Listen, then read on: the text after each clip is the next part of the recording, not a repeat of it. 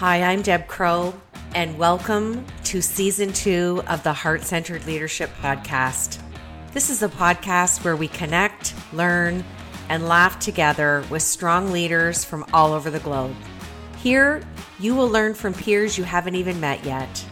You will gain new tools to add to your leadership toolbox. Because whether you're a C-suite executive or a first-time entrepreneur, we all contend with challenges, and there's always room for improvement if we choose to seek it. So please pull up a chair and listen in. This is the Heart-Centered Leadership Podcast. Welcome back to Imperfect, the Heart-Centered Leadership Podcast. And we have found yet again another heart-centered leader that I'm very excited to introduce you to. We are sailing along, no pun intended. I'm recording podcast interviews this week from Lake Erie on my boat. And it just goes to show that you can change your environment and still be intentional and productive as a heart-centered leader. So my guest today is Jason LeDuc. He had served 20 years in the United States Air Force, and he retired at the rank of Lieutenant Colonel in 2015. Through his work, Evil Genius Leadership Consultants, Jason maintains his growth as a leader through learning the best practices of various industries as he trains government and corporate clients, as well as nonprofit organizations and small business owners. Jason is a strong believer in continuing to educate ourselves, and he is also an avid reader and practitioner of leadership, motivation, communication, and human behavior. So Jason, welcome to the show. Thank you for having me. It's a real privilege to be here. And let me say, you have a beautiful boat. I'm a little jealous. It's been a few years since I've been on a boat, and yours is really beautiful. Well, don't be jealous. Be envious, because you're going to be on one, I'm sure. And you're sitting in Las Vegas right now, so I'm envious of you. So isn't that fun? Well, it's always good to recognize that the grass is greener, but to recognize the benefits of what we have as well. So. You know what? I feel like we're both abundantly blessed, and you're in a place that you love, and I'm doing the same. And I love how you said in your bio that you are a practitioner. So on that note, let me jump into my first leadership question. I love the name of your company, Evil Genius Leadership Consultants. I know there's a little bit of a story, so give us some insight to where that name came from. And kind of part two of that question, if I may, Jason, how did the Air Force really help you transition into leadership? All right. So the first part of the question, if you have ever started a company or ever done any kind of branding or anything, you understand what a challenge it can be to choose a brand that reflects your values, positions you where you want to be in the market for the kinds of customers and clients you want to have. But also, if you're new to the arena and others have been in the arena longer, a lot of the good names are already taken. One of the most important things with branding is you don't want to be confused with someone else. It's one thing when you kind of get the splash benefit of being confused with someone who's got a great brand. But if you've worked really hard to build a brand and someone with a similar brand does something that doesn't reflect so well on you, that can be a real deal breaker for some of your customers and your clients, especially in a field like we do with coaching and consulting and training. So I was looking for something that was unique, something that reflected what I thought the company was going to be all about. And I struggled with it for a few months. And I was always texting my friends saying, what do you think of this for a name? What do you think of this for a name? And I was dating this girl when I was in Alabama at the time. And she came back like, that list you just sent, those are all good. But I don't know why you don't just call it like Evil Genius or something like that, because that's kind of what you are. And that really clicked and resonated with me right away, because to me, that's what the company is all about. It's about finding that spark. Every person has a spark of an idea, a spark of some good they want to bring into the world, something that they want to turn into reality. And the real challenge is not just having the dream, not just having the spark, but turning it into the reality. And if you've been in business or you've owned your own business, you know how hard that can be. There's a lot of setbacks, a lot of challenges along the way. And I wanted to help people have the tools, have the skills to be able to turn those sparks and those dreams into reality and also to build the resilience to not give up on it when it got hard.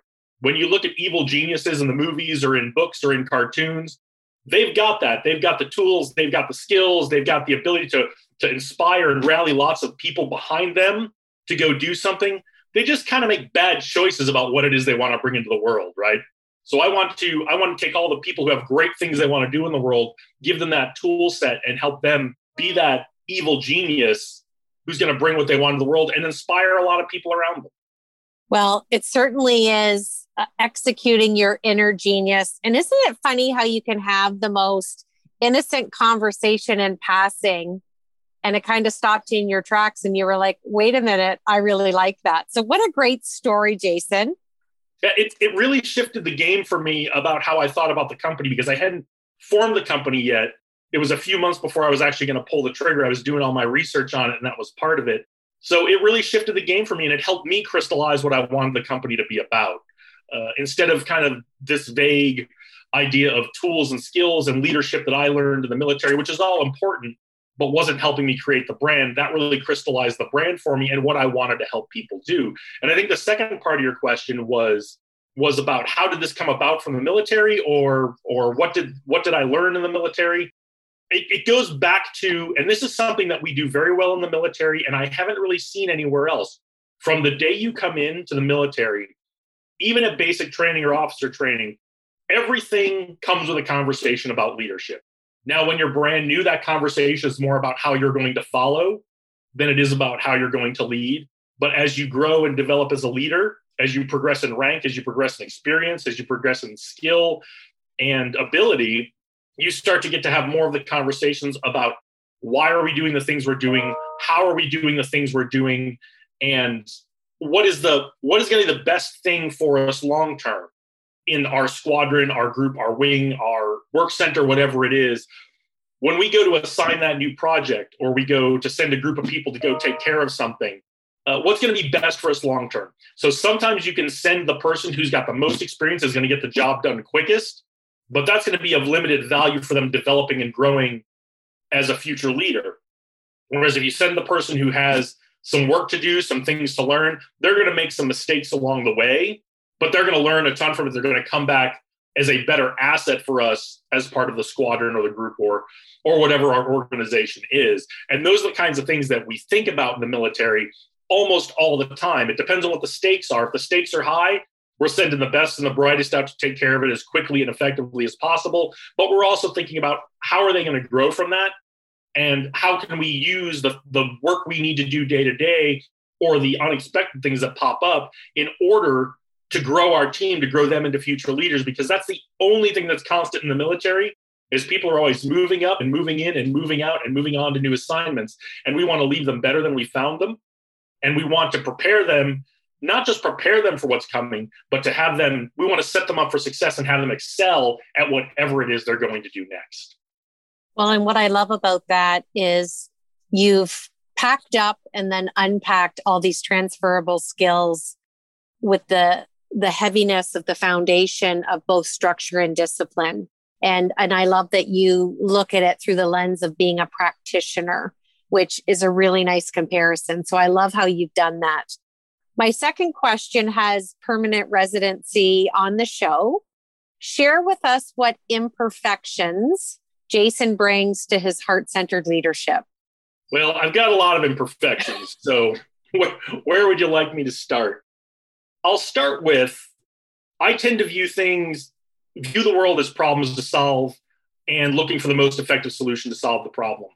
That is not how everyone else views the world. And that's something I've needed to learn really over the course of about the last 4 or 5 years I was in the Air Force. Actually, even a little longer than that, maybe about the last 6 or 7 years I was in the Air Force.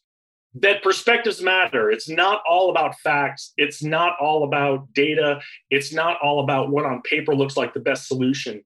And where this really crystallized for me was when I was in Iraq. My job was to work with the Iraqi Air Force. I was the project manager for the 36 F-16s that the Iraqi government was buying from us. And I think that buy is still going on. I don't think they finished delivering those yet. But that was my job to be the in-country representative for the United States on that project. And so I worked with a lot of State Department folks. In fact, I worked almost primarily with State Department folks, much more than US military folks on that assignment. And that was my first experience with the State Department or working with anything in the government outside of the Department of Defense. What I learned from the State Department folks is that those perspectives really matter. Sometimes you're doing something and you're taking into account someone's perspective on the Iraqi side or whatever other government you're working with side, because you want to maintain the relationship. You want to build the relationship. And if it's not going to be a deal breaker for what you're going to do later on, if it's not going to really cause a lot of problems for you later on, there's room to just sit and listen sometimes. Even if you know what they're saying is not something you can get on board with, recognizing their perspective, at a minimum, they'll feel heard that you've listened to their perspective. And that's going to build a relationship for you, which is so important in leadership, whether you're the boss or you're working with peers or you're building strategic partnerships, is understanding those perspectives just from relationship building perspective. But also, as I found with a background in engineering and now a background in engineering and business, is that understanding those different perspectives can actually help you get to a better solution to what the problem is. So for me, one of my big imperfections is that focus on problem solving, that focus on the question, how do we know? And looking at the data, looking at the information, and choosing the best option based solely on that. Really more just making that part of what I need to do and looking at those different perspectives, understanding those and gathering that data and information on different perspectives and treating that, whether it's treated equally or whether it's treated in some weighted kind of fashion in the decision-making process. Understanding those perspectives, recognizing the views of others and the perspectives of others can get you to a much better solution that's going to last long term and be win-win for everybody. Absolutely. And it's also the brilliance of you bringing that analytical mind too. So not a bad imperfection, Jason. Now, my third leadership question is, you talk about building a team that solves your problems before you even know that you have a problem. Unpack for us what you mean by that. As I said in the military, everything is a conversation about leadership. So we get to that very early. And so one of the things that we teach people very early in the military is if you see a problem and it's something you're allowed to take care of, go take care of it. Building that culture of initiative and that culture of accountability. If you went and took care of something and it didn't turn out so great, that was me. I did that. I'll get it fixed. So seeing problems, fixing problems. If you cause a problem, fix a problem. That's one of the keys that I think our military works so effectively is we build that culture of initiative into people. And like I said, you don't have a lot of authority to make changes when you're new, but as you gain in responsibility, you also gain in authority. Those are two of kind of the big pillars that we work on in the military. Really, the three are accountability, responsibility, and authority, putting aside the differences between what accountability and responsibility are, because that's a much longer discussion than we have time for today. When you increase in responsibility, you get more authority commensurate with that. If you don't have the authority to go with your responsibility, you're effectively neutered. You can't fulfill the responsibilities you've got. If you have the authority without the responsibility, that's where we start to see abuse start to happen, when people have more authority and they don't have responsibility that goes along with it. That's something we do very well in the military, is build that up, little bits of responsibility and authority. And that's how we get to the point where we can look at a room full of people and say, here's the problem. What can we do about it? And we don't even need, as the person standing in front of the room, a lot of the times we don't even need to say to people, you go do this and you go do this, because they already know what their responsibilities are. They know what their authorities are. And they bring to the table, here's what I can do. Here's how I can contribute to solving this problem. And in that room, when we pull together all of those ideas, all of those ways that problem can be solved, all of the things that can contribute, we can walk out of there with a plan. Now, we know that plan is going to be out the window probably in half an hour, but everybody knows what their responsibilities are, what their authorities are, and how they're contributing to the big picture. So they know they don't need to be in constant contact. They don't need to be constantly supervised or micromanaged to make sure things are going. That's the kind of culture I hope to bring out from the US military into private companies, nonprofits, even state and local governments to some extent. Well, it's certainly, you've got an amazing arsenal of tools in your leadership toolbox to bring to your evil genius repertoire. My last leadership question is, share with us one simple strategy that you feel helps not only build, but sustains a healthy, vibrant culture? The most important thing that any leader can do is make sure that they know what the culture that they want in the organization is. And that's something I found we're, again, very good at that in the military, although we go through our cycles of that too, where the culture's changing. We get new missions and visions. We went through a lot of that in the 90s of rewriting mission and vision statements. And to me, those are important to culture, but they're not the end all be all of culture. That's a lot of what in the corporate world people think culture is well, we've got a mission statement, we've got a vision statement, we've got some core values, and we put those up on the wall. So now everybody knows, right? Everybody knows, and everybody's gonna go do it because we put it on the wall. And unfortunately, culture doesn't work that way. In my last assignment in the Air Force, I had a really great mentor, and he used to always say, core values can't just be something that we put up on the wall. So it's important for that leader to know this is the culture I want to have, and to have those artifacts that go with it, the mission statement, the vision statement, the core values, but to know that those words on the wall actually represent the culture that the leader wants to have. A lot of times they don't. A lot of times they're holdovers, or they get so massaged in committee, they don't reflect what the leader's looking for anymore. And then on top of knowing what that culture is, once you know what that culture is, you've got to be walking around. You've got to see if people are living it every day. If you want a culture of innovation in your company, but you find out that your middle managers are squashing every idea that are coming up from the front lines, you don't have a culture of innovation. You may talk, you may give speeches at conferences about how great the culture of innovation in your company is, but when it comes into practice, you don't really have it. And this is what might be why you're tearing your hair out, is why don't we have any new ideas? So knowing what the culture you want to be is, and knowing what it actually is. Every company has a culture.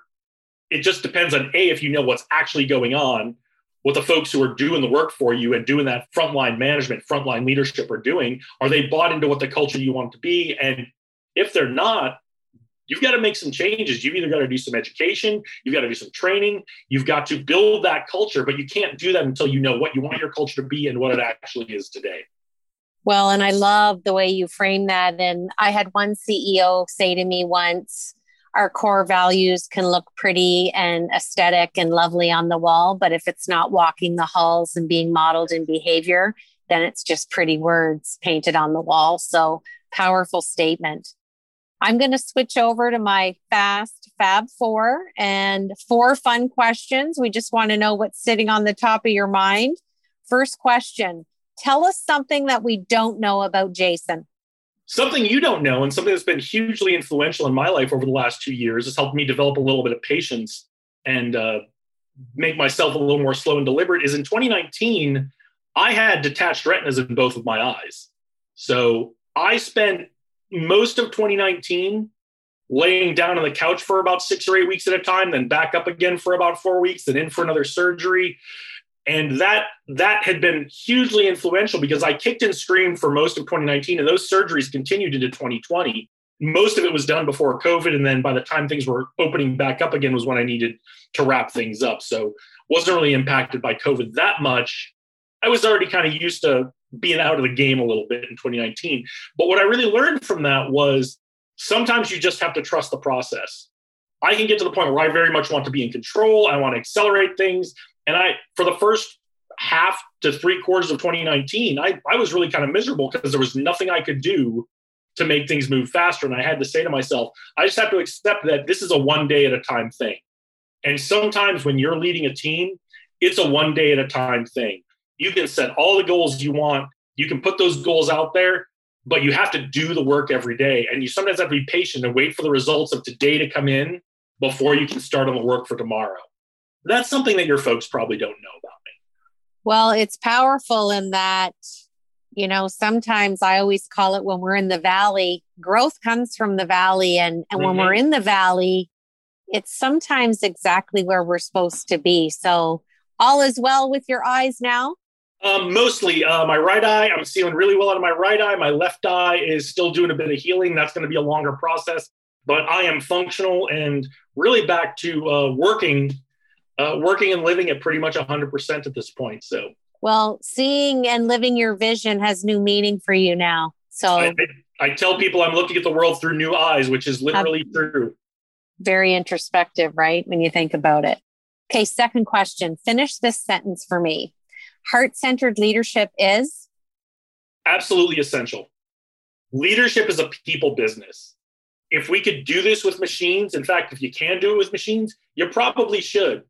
But the really complex stuff, the really important stuff, you're going to need people to do. And if you aren't treating people as people, like I said, recognizing those perspectives, recognizing where they're coming from, recognizing what they want out of being on your team. If you aren't looking at that from a heart-centered perspective and connecting with people on a human level, you will be minimally successful, if successful at all, in achieving whatever your goal is. Fully agree. Third question. Share with us a book you want to read or you've just finished. What was the title and the author, and why did you choose to read it, or why do you want to read it? Okay. Book I'm reading right now, Becoming Bulletproof by Evie Pompouris, retired Secret Service. You're nodding like you know what it is. So retired Secret Service agent in media and journalism now. Lots of really great stuff. Lots of stuff we teach in the military that when you come out of the military, you kind of take for granted. And it's a little bit of an adjustment to realize that not everyone else in the world takes these steps every day. So really great stuff. I'm actually not even done with it yet. About 2/3 done. I'm just starting the set. So she's got 3 sections. One is kind of the physical security and safety side. The second one is kind of reading people. And the third is influencing people. I think if you're in business or in leadership in any way, all the lessons from that book, I'll give you guys an update when I get through section 3, but I'm sure it's going to be just as good as the first 2. The other book that it was an audio book, and I'm shocked that I enjoyed it as much. I shouldn't be shocked I enjoyed it as much as I did. I'm shocked I learned as much as I did from it, was Matthew McConaughey's Green Lights.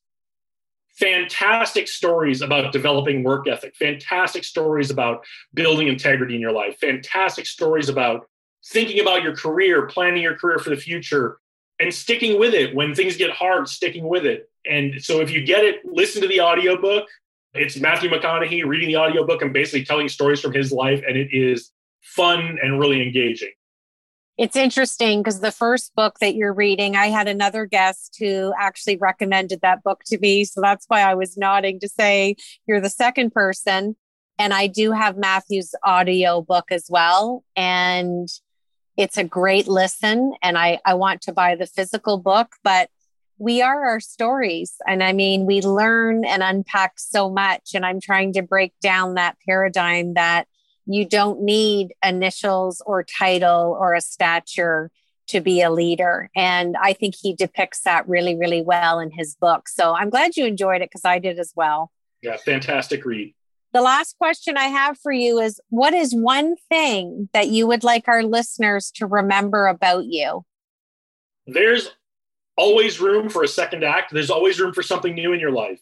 If you told me even 10 years ago that I would be doing what I'm doing now, I wouldn't have believed you. I would have thought 8 years ago when I was just getting back from Iraq that my post-Air Force, I would have stayed in the Air Force until they kicked me out. My post-Air Force career would probably be being an engineer or project manager or technical consultant for a defense contractor. And that would be it. And I wouldn't have thought I'm doing what I'm doing now. But some of those experiences, both pre-Iraq, in Iraq, and post-Iraq, I was ready for something new after the Air Force. And what I really felt I could do was bring out what I learned from the Air Force to people now. And it's been a huge challenge. I've had to learn so many things. The military prepares you for a lot of great things for being in business: focus, discipline, stick-to-itiveness, decisiveness, making a plan, minimizing risk. But it didn't prepare me for things like marketing and sales, networking, things like that. So there's always room for something new in your life, even if it's just something you're a little curious about. And sometimes those things that are initially just minor curiosities, which is how this all started for me, is something that could lead to a whole new career for you. Well, I'm delighted that you wanted to be a guest on the show. I want to thank you for your service, for your country, and I'm glad you've jumped over and brought all your transferable skills into the leadership world. I love sharing this space with you, and I'm delighted that you came on the show today. And I want to thank you for your time and your expertise, but more importantly, for sharing your heart. Thank you. Thank you for your support for our men and women in uniform. Please keep that up. I know things are slowing down around the world, but don't forget them. This is Deb Crow. Thanks for joining us once again on Imperfect. You've been listening to the Heart-Centered Leadership Podcast. I'm Deb Crow. If you like what you heard today, please rate and review the show. And I'd love it if you'd visit my website at debcrow.com, where you can sign up for my newsletter and get access to the Heart-Centered Leadership Toolkit, all free of charge. Thanks for your time, and we'll see you again.